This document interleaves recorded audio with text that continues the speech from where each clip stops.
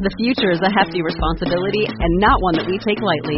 But then taking things lightly has never been what Hefty is about. That's why we've created the Hefty Renew program that turns hard-to-recycle plastics into valuable resources like park benches and building materials. To participate, simply fill up an orange Hefty Renew bag with accepted items, tie it up, and drop it in with your regular recycling. That's it. It's that easy. It's time to rethink recycling with Renew. Particular valued resources may vary by geography. More info available at heftyrenew.com. This is Alan Gannett, author of The Creative Curve, How to Develop the Right Idea at the Right Time, and you are listening to Authors in Quarantine Getting Cocktails. Hello and welcome to this hopefully short-lived series that will be airing in addition to the weekly Marketing Book podcast interviews. I'm your host, Douglas Burdett, and my goal during this unusual time is to reconnect you with past guests on the Marketing Book podcast, share some ideas and inspiration, and maybe a much-needed laugh or two.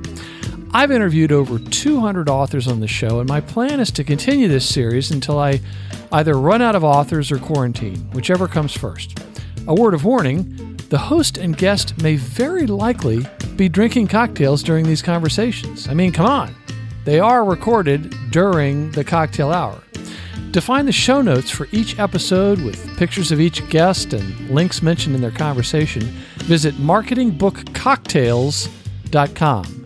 marketingbookcocktails.com. See what I did there? And if you'd like to join the conversation, email a voice recording to me at douglas@salesartillery.com, and I'll try to include it in a future episode. I'd love to hear from you. Otherwise, connect with me on LinkedIn where we can chat. Alan Gannett, welcome to Authors in Quarantine Getting Cocktails. How are you? I'm good. I'm already tipsy. It's amazing what that'll do for a lightweight. Well, now you're doing okay. You don't have the coronavirus. The last guy I interviewed, Mark Schaefer, was just combing over coronavirus. Oh, no. Yeah, No, I've not caught it. Fortunately, everyone's family's healthy, and so the only thing I'm quote unquote suffering from is a little bit of cabin fever, but I'll take that any day. Right. So where are you, and what's changed for you? What did you have some plans? What's going on? Yeah, so I'm in Washington, D.C. right now, and there's both been a lot of change and also not a lot of change, I'd say. So in January, I left my day job, which was for about 6.5 years, ran a company called TrackMaven, which is a marketing analytics company used by a lot of big brands. And in late 2018, we merged with a larger company, and I just left that in January of this year. And so my plan was, become a full-time author speaker and, work on a new book. And obviously this year, there's not a lot of speaking that's going to be happening. And I tend to be pretty bearish, I think, on speaking really in events really coming back until there's a vaccine or an antiviral or something. And so I decided that, for me, this is actually in some ways an opportunity of, let's get the new book done faster. And so my goal is, rather than get the book done over, the last one took me 3 years because I was doing it sort of, nights and weekends. Can I get this one done in sort of, this calendar year? And, basically turning this into a writing sabbatical, which ain't so bad. Right. So everyone knows Alan Gannett, but I think even more people know your dog, Maven, the Corgi, and I'm a big Corgi fan. So I think the question on a lot of listeners' minds is, how is Maven? How is Maven handling all this? And are we going to hear from Maven during this interview? You probably will hear from Maven during this interview. He is a very astute watchdog. I would not say guard dog, because it's actually guard me. He just watches very astutely, and if he sees anything out of place, he'll start barking. But he's doing well. So he's 6.5. He's a very mischievous Pembroke Welsh Corgi, and he doesn't like when it's rainy, and it's rainy this weekend, so he's kind of in a weird little moody funk. But generally, he's really been liking this, having dad at home a lot and getting a lot more scratches than usual. So I think he is one of the few fans of what's going on. But I guess most dogs are. So yes, and if nobody saw it, there was a brilliant article in the Wall Street Journal recently by Jason Gay. So funny. He is the funniest writer in the world. And normally he covers sports, but last I heard there's not a lot of sports to cover. So he wrote this point-counterpoint editorial, one written by a dog, one written by a cat. And basically the cats want the humans out of the house they want them, if they don't want them dead, they just want them away, and the dogs can't get enough of the humans being home, even though they're chewing up some of the furniture. But it went on to say that maybe now the humans understand why the dogs do chew up things, because they're cooped up in the house all day long. So, yeah. So before we go much further, there's one other bit of Alan Gannett trivia that I just have to remind the listener of. You were once a contestant on the game show Wheel of Fortune.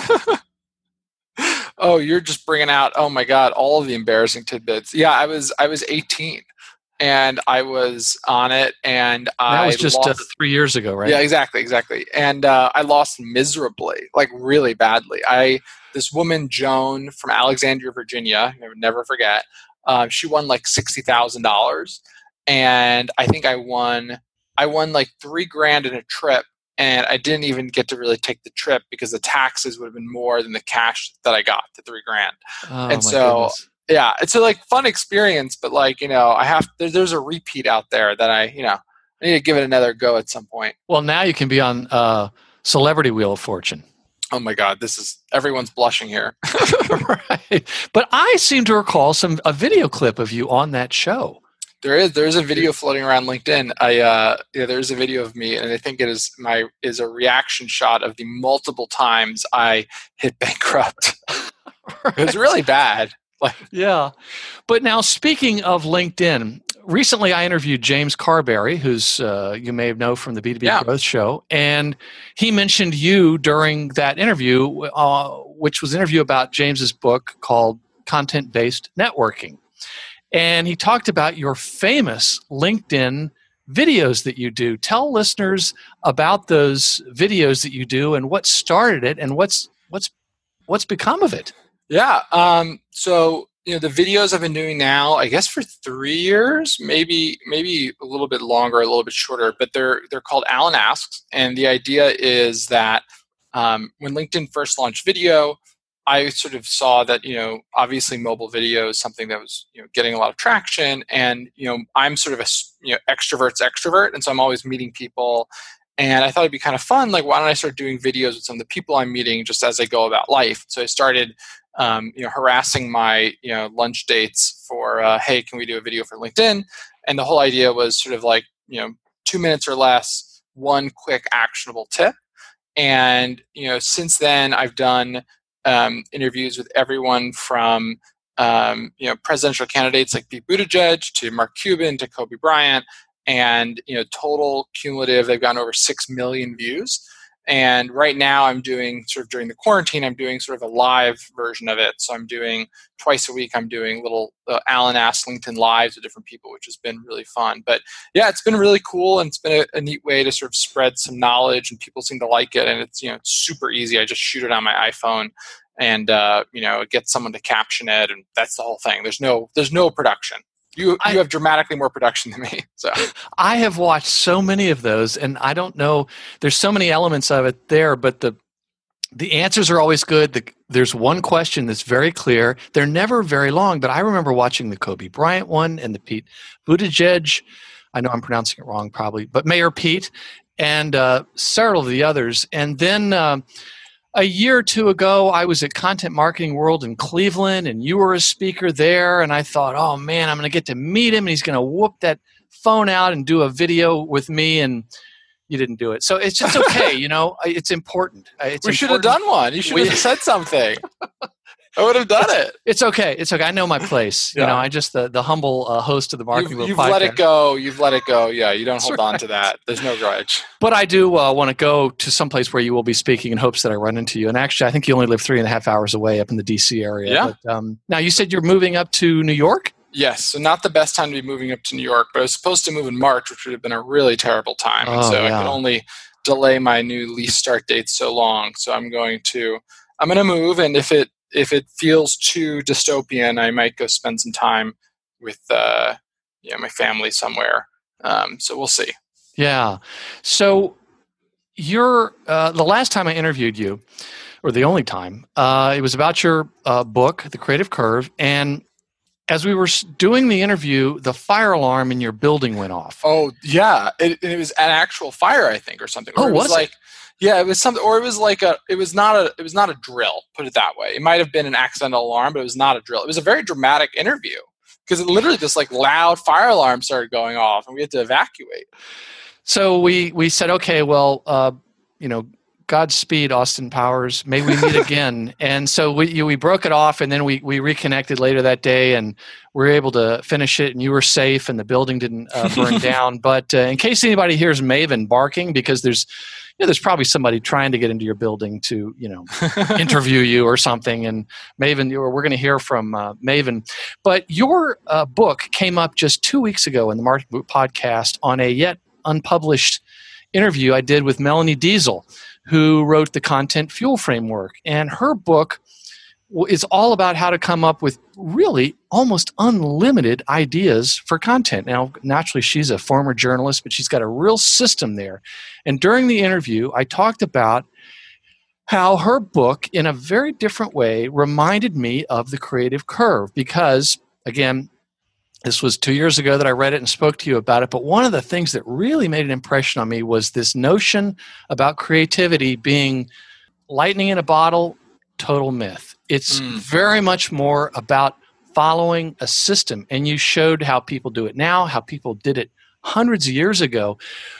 Could you recap the thesis of the book for folks that haven't listened to that interview? Yeah, so the book is basically diving into this question of, can you learn to become more creative?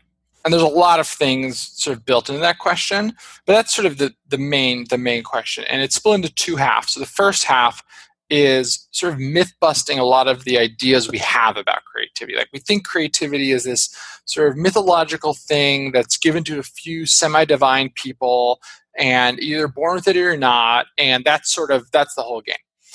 And that's not at all how creativity works. And we've been studying creativity for years in psychology, sociology, anthropology, neuroscience. And so I talk about what creativity really is. And the second half of the book is dissecting 4 patterns, 4 things you can actually do in order to become more creative. And what I did is I interviewed about 25 living creative greats. So these are Oscar winners, Tony Award winners, Grammy winners, Michelin star chefs, billionaires. And basically, I talk about some of their stories that are examples of these patterns. And I also explain the science of why these things work. And so, one of the things that I think really resonates with people, especially sort of marketers, is one of the things that you find when you look at a lot of the studies around creativity is that the ideas that tend to take off, and the subtitle of the book is How to Develop the Right Idea at the Right Time. The ideas that tend to take off are the ideas that are a blend of the familiar and the novel. They are not too new and they're not too familiar, but they have one foot in each. And so you think about Star Wars, right? It's a Western in space. You can think about Harry Potter. It's a very straightforward orphan story that's told in this sort of magical wizarding world. Think about West Side Story. It's Romeo and Juliet retold. I mean, there's lots and lots and lots of examples. But the interesting thing is that as humans, it turns out, and we can talk about this for 40 minutes, but it turns out the ideas we're most attracted to are a blend of the old and the new.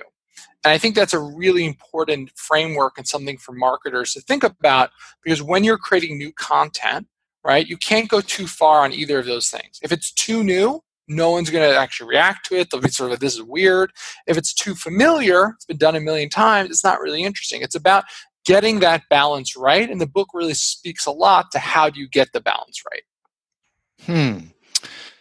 So you mentioned you've got another book coming up. Can you share any of that with us?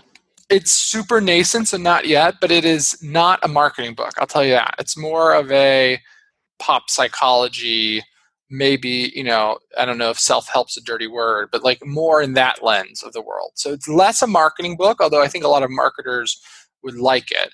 Mm-hmm. And I think sort of it's a message that I think would resonate with a lot of people. But I'm like a couple of years out from talking about it, I think. Okay. Well, whenever it comes out, I know this guy that interviews authors of new books, and I'll call him. He's a good dude. Yeah, he's drunk on a Sunday. So. Yes, well, we don't have to wait just till just on the weekends here. But I'm just saying, and he's a big fan of corgis, so Good taste. As long as Maven's still around, I think, you got a shot. Corgis live 16 to 18 years on average. Isn't that wild? No, I did not know that. Yeah, they're sturdy little creatures. I'm like, you're going to meet my grandchildren at this rate. Wow, that's interesting. Yeah. So we have these golden retrievers, and I'm always wanting to get corgis, and my wife's always saying, no, they're too bossy. And I'm thinking, no, these golden retrievers, they need to be bossed around. They need somebody in charge to tell them what to do. So, yeah, they are not very docile dogs, corgis. So. Right, that's right. So you mentioned that you don't think that there's going to be a whole lot of public speaking going on, and that you're doing this sort of a externally imposed writing sabbatical. What else do you think is going to happen, or what do you think is going to happen that maybe people don't quite realize? And I guess what should be people thinking about? Well, I tend to think about this in a few different lenses. I mean, I think we can look back and we can look at 1918, and that was a time when we had not as sophisticated of a health system, less health innovations, and obviously after the pandemic of 1918, Spanish flu, we had the Roaring 20s, right? And it was a time of great prosperity and happiness and all these things. So, I tend to think that as humans, we have a lot of biases in our thinking. One of them is we are sort of slow to adapt to what's next. So what I mean by that is when this started happening, sort of late February, early March, people were sort of like, okay, this is going to maybe last a couple of weeks. This is not going to be too bad. And as this goes on, you're now hearing people say, this is going to last, for 3 years, 4 years. And I think when you look at the science, it seems like, and I'm not a science journalist, I'm not a science writer, right? But it seems like the people who are seem to say more likely than not, that's not the case. More likely than not, next year sometime there's some, strong positive developments, if not sooner.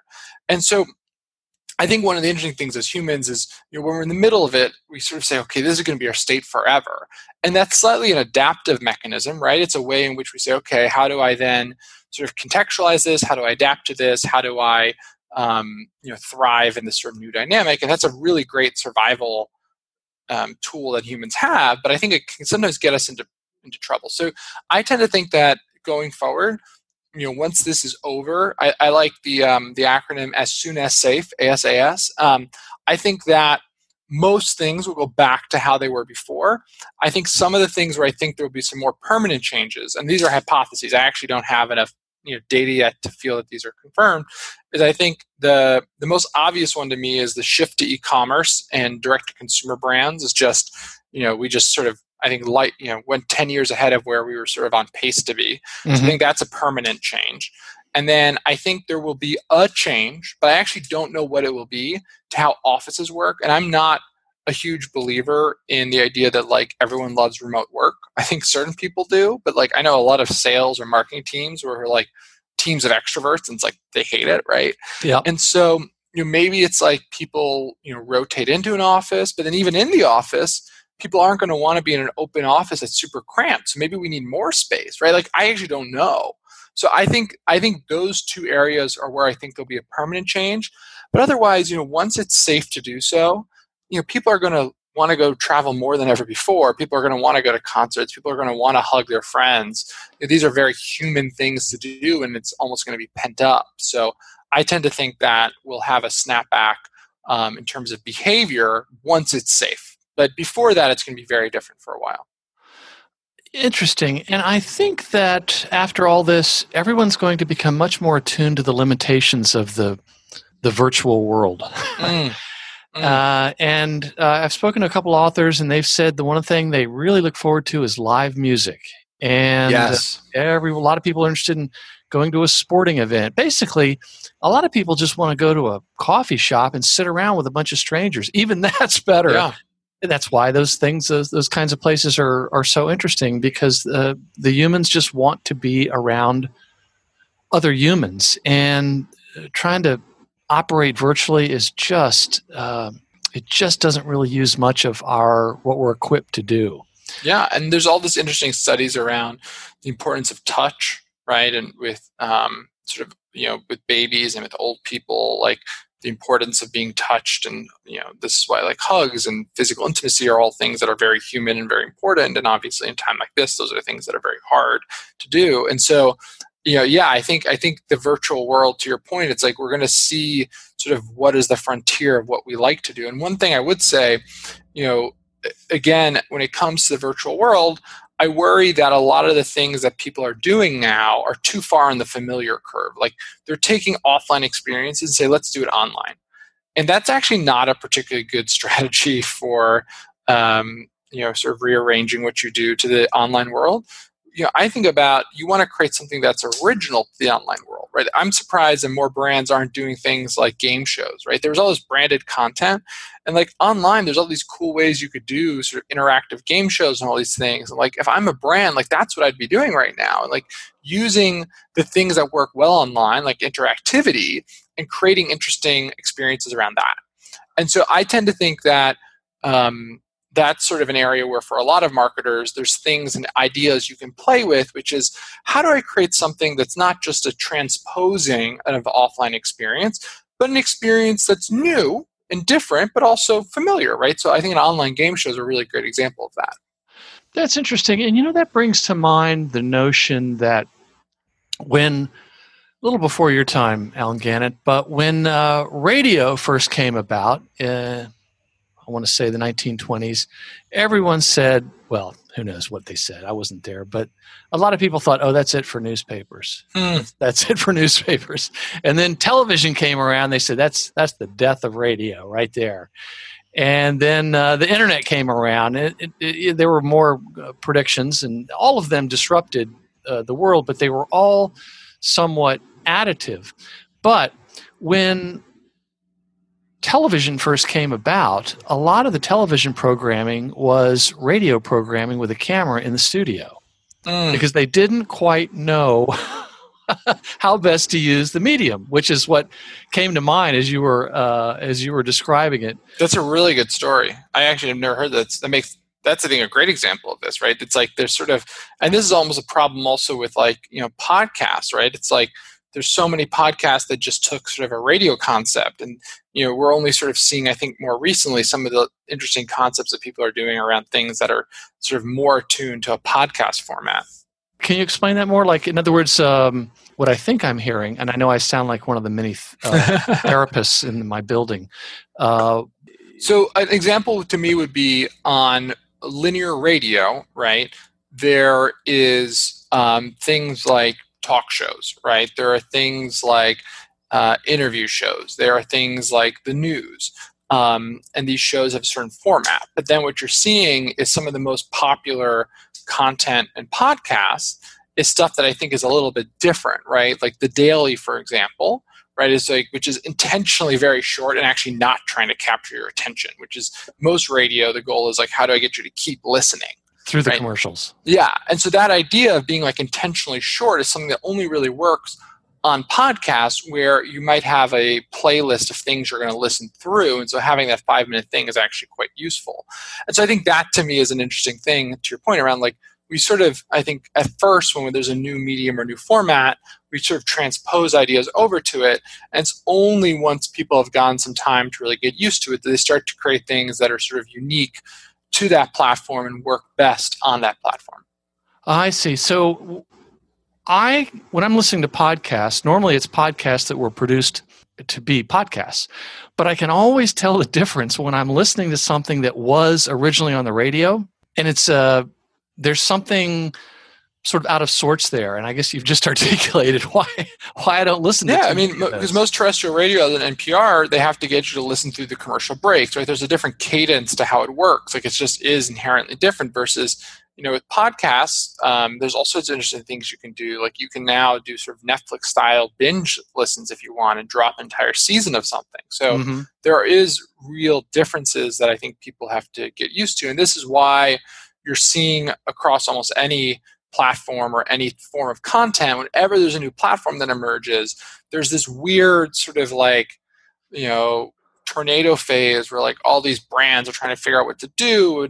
And what happens out of that chaotic energy is these like creators who are sort of native to that platform emerge that really get it. And I think about like obviously TikTok right now, or Vine a few years ago, or Instagram a few years ago, some of the brands that are starting to do TikTok stuff, it's like kind of comical how bad it is, versus some of the creators who literally are becoming famous from that platform. Like, they get it, and they're doing stuff that is unique to that platform. And so I think that is something for a lot of us just to think about, is like, when these new platforms emerge, how do we remember that these things are not just metaphors for something else? They are new things in of themselves. Interesting. Yeah. Well, I think there's also a lot of, and maybe it's human nature, but there's a lot of this, what I've heard described as check the box marketing. So in other words, rather than thinking about what the audience wants or what their customers want or what they could do that's novel and innovative, it's more like, let's do a podcast. Yeah. Yeah. And, or let's do a TikTok video. Let's check the box. What's our Snapchat strategy for selling those industrial boilers? Okay. Yeah. So.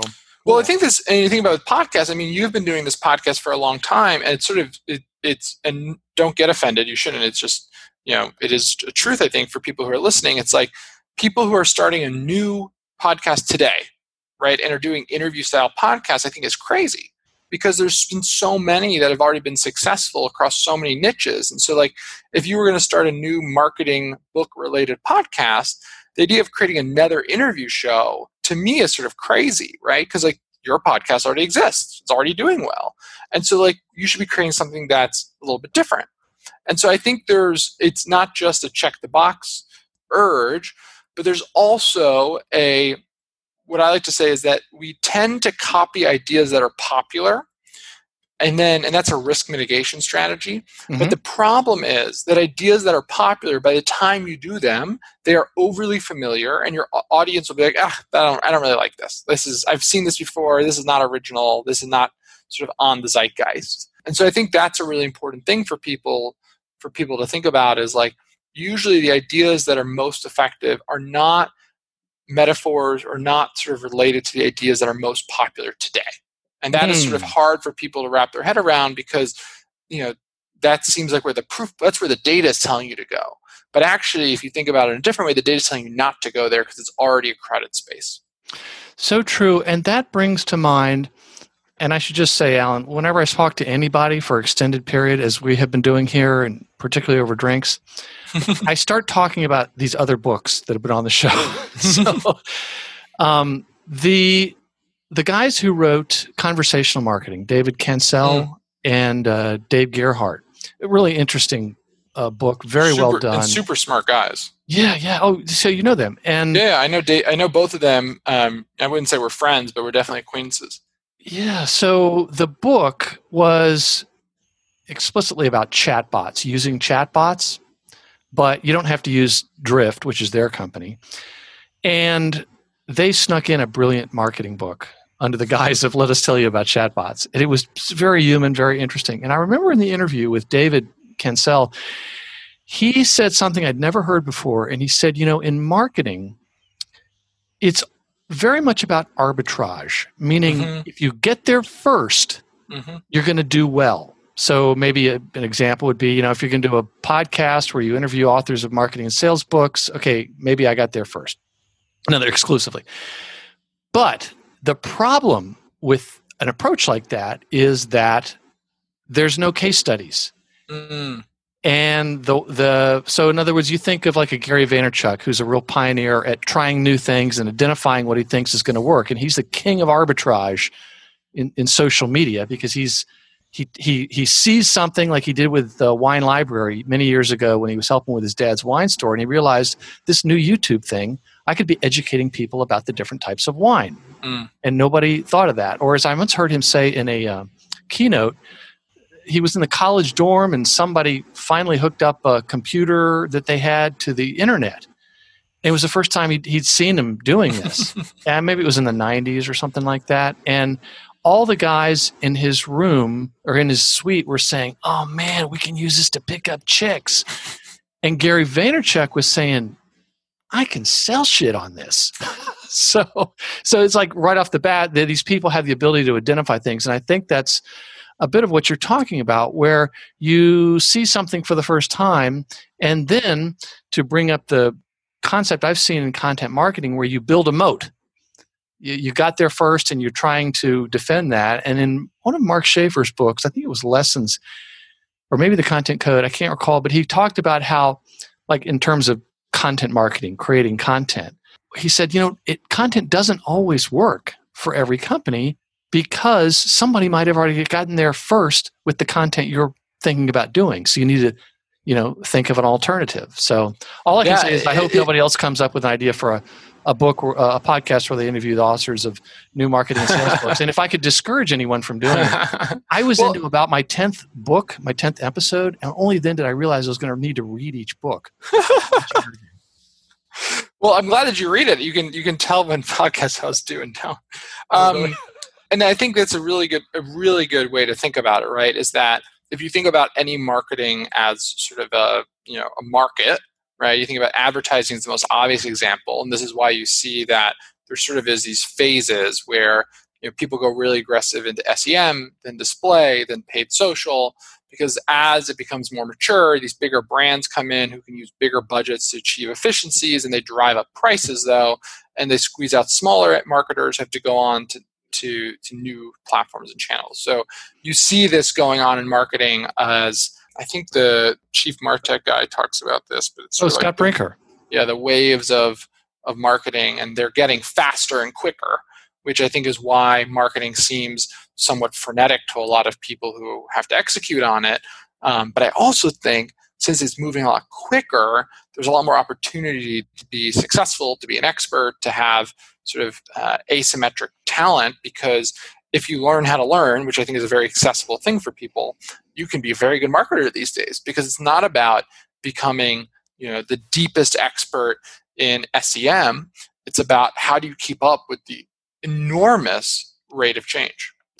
So true. And I mentioned this on this series a couple days ago, but I remember it was with Angelina Jaspers, who wrote this book called Marketing Flexology, and it was one of the best books about what people need to know for a successful marketing career. It was based on her looking back over 30 years.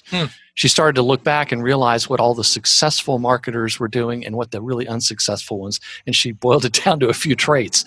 And one of them was the really successful marketers she's seen in her career were the ones that were big learners. They were driven to continually learn and self-educate some way. And she explained how this is an era when companies are actually spending less on people doing that, but there's never been a better time to educate yourself. Yeah. And so Brian Halligan, one of the HubSpot co-founders, I remember seeing him talk once, and he talked about the kinds of people they hire. Is the one trait that was most important was sort of a play on the word know-it-all. He doesn't hire know-it-alls, but he hires what he calls learn-it-alls, because he has to hire people that can teach themselves things, because in a year, there's quite a bit more they have to identify and understand and implement. And if they can't do that, they're really in trouble. So yeah, that's so true. And it's interesting to see marketers who have become really successful because they are good, surfers in a certain way. I don't mean surfing the internet, but I mean they're able to keep up and sort of keep their head up enough to see what's going on and see some of the opportunities. And I think the ones that really do that well are the ones who start to realize that it's maybe not quite as hard because everyone is so fearful. And they want to look for that case study. And of course, Seth Godin will say, if you're waiting for a case study in marketing, you're going to be too late.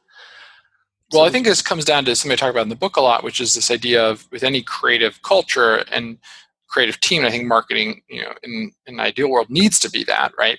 The underlying thing that limits most creative organizations or aspiring creative organizations is a lack of psychological safety. And you see this a lot with what you're talking about, which is the reason why we don't go experiment is we don't feel safe to do that. I mean that on a very human existential level where, and you see this now, think about the amount of stress people are feeling as they're losing their jobs or they're worried they might lose their jobs. It's like in the sort of world in which we exist, in the capitalist system that we exist, if you do a good job, you're rewarded, and a bad job, you are punished, right? You lose your job, you're pushed out, whatever, you're not promoted. And the result of that is there's a subjective analysis. And in cultures where it feels like if I fail, in a specific instance, I will be punished, it makes failing very scary and very costly. So what happens is people retreat, and they'd rather do stuff that's sort of down the middle and from a risk-adjusted basis, not too risky. The problem being, what happens is that, well, especially in marketing, you end up with a lot of really mediocre ideas because all of marketing is about that next frontier, that arbitrage, that next wave. And so I think this is where, if you're a leader, if you're a CMO, if you're a CEO of a company, whatever it is, your job is to reframe your organization's thinking around risk into one which says that, and I like to use this phrase, that the process is the product. And so for good companies, I talk about in the book, I talk about Ben & Jerry's, which does a really good job of this. Ben & Jerry's, you might say, okay, their product is ice cream, right? They make ice cream. It's a very obvious thing to say, and I would say you're wrong. What they do is their product, their proprietary products, they have this unique R&D system for how they come up with new ice cream flavors. And when an ice cream succeeds, they learn from it and they tweak their process. When it fails, they learn from that, they tweak their process. And over time, they have more and more success and more hits because they're refining their process. And internally, there's a deep sense of psychological safety. Pixar is a very similar story. Pixar, they think of, and they actually talk about this, Ed Catmull has a great book on creativity called Creativity Inc. He talks about how their product was their process for making movies. And there was this amazing A/B test because what happened is when Disney bought Pixar at the time, Disney animation was a mess, right? The movies were not good. And so they took John Lasseter and Ed Catmull, who ran Pixar. They said, you guys need to come over and fix Disney animation. They didn't merge them. They said, keep them separate, but come over and fix it. And there was my dog barking, by the way. Let him in. And then what they did is they rejiggered Disney animations. Hold on, let me just give him a second. One sec. He wants to be on the show. I know, he's really excited about it. But they rejiggered Disney Animation's process to match the same process as Pixar. And obviously, any of us who have nieces, nephews, kids, whatever it is, know that Disney Animation has since become wildly successful, has had all these hit movies. And so we have this amazing sort of experiment or test that showed that ultimately at Pixar, their product was their process. And so I think that's a really important way to frame this stuff for anyone who wants to create that sense of psychological safety. I'm fucking sorry. Do you want me to go back? What's that? No, you need to go. You need to go. No, get I don't need to. I mean, I'm not worried about him. He's just barking at. Because it's probably somebody trying to come in and kill you. Yeah, he's just barking at some person who's walking. Well, I really can't hear him that well. Oh, okay. But if you would give him an extra tummy rub from me and all the listeners to the Marketing Book Podcast, we would really appreciate it. I will. It's some lady is just walking outside my front door, and he is not having it. So, well, it is his street. Yeah, exactly. I remember reading once that dogs. One reason they get really angry at letter carriers is that the nerve of the letter carrier to come back each day, even after they've tried to bark at him and warn him, like why do they not keep coming back? Normally when a dog would bark at somebody, they would avoid him. But the letter carriers keep coming back, and it's like, what is the deal with these people? They just don't understand. I'm going to have to take it to the next level. Exactly. Yeah. Come on. They should be listened to. Right. So I recently heard about this concept yet again in another book that was on the show by Ron Tite called Think, Do, Say. And the whole book wasn't about that, but he was talking about this same notion of how companies will talk a big innovation game or creativity or that type of thing, and it's just not true. And the employees can pick up on it really quickly. Because what do we want to do more than preserve our jobs and income and the safety of our families or whoever is depending on us?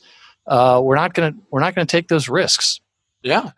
And I think ultimately, if you think about people's priorities, providing for their family is that underlying one. And so that is going to affect how people think and their behavior and all these things. And I think that's why ultimately it's up to leadership to really set the tone on that. Because otherwise, it's very hard for people to adapt and be willing to take the risk. Now, if you are an organization where creativity feels risky, the one thing I think does work pretty well is what I like to call the creativity snowball, which is, tell your boss, let's say you're at an insurance company that's very old school.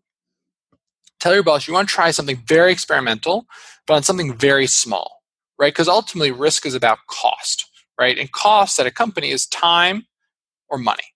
So if you can make that risk very small, right? Say, I'm going to do it on my own time, or it's not going to cost anything, whatever it is, and show them in that small experiment that this new way of thinking, right, about let's try more stuff, right, let's test and measure, actually drives a result, then you can do something a little bit bigger and start to show that, look, like this is actually something where sometimes the results outweigh the risks.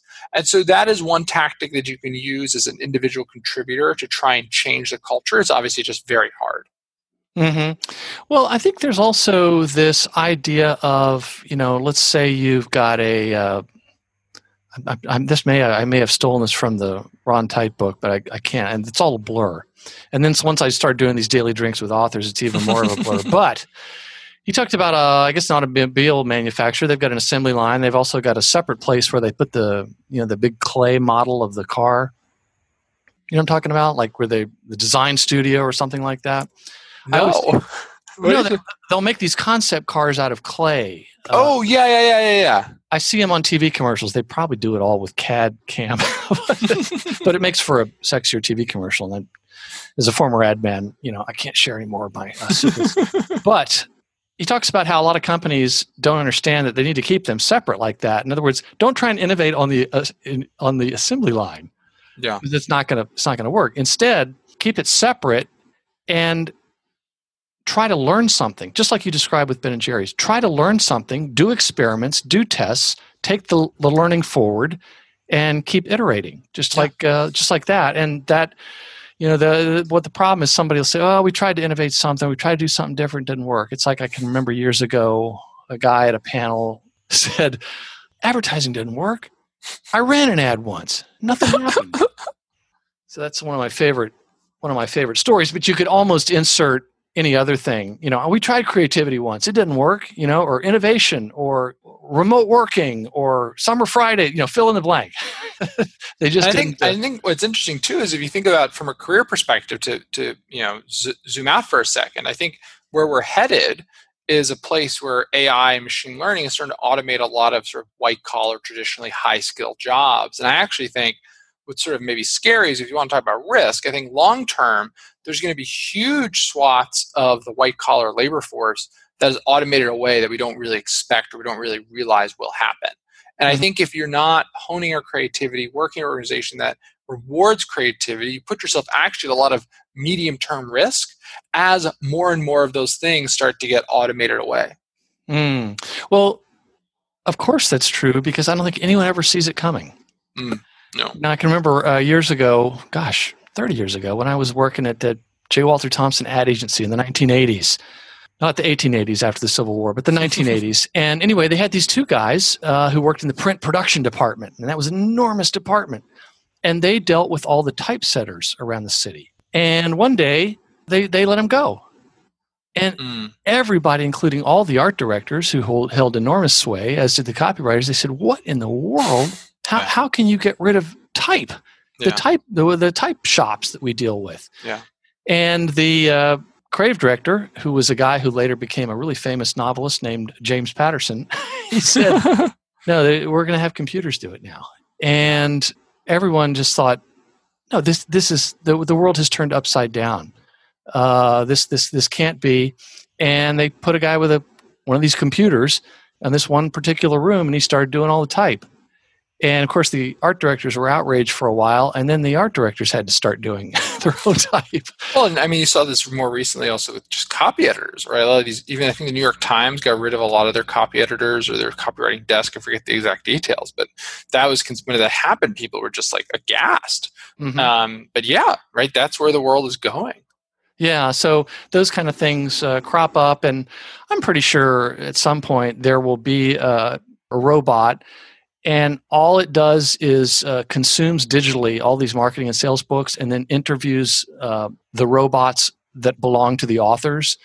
And and it generates this thing. And see, the problem is I have the low-cost advantage because I don't really make any money on this, which wasn't my intent. I just love doing it. So I will not be undersold. I will not be outsourced. That's my commitment to you, listeners. I like that. Right.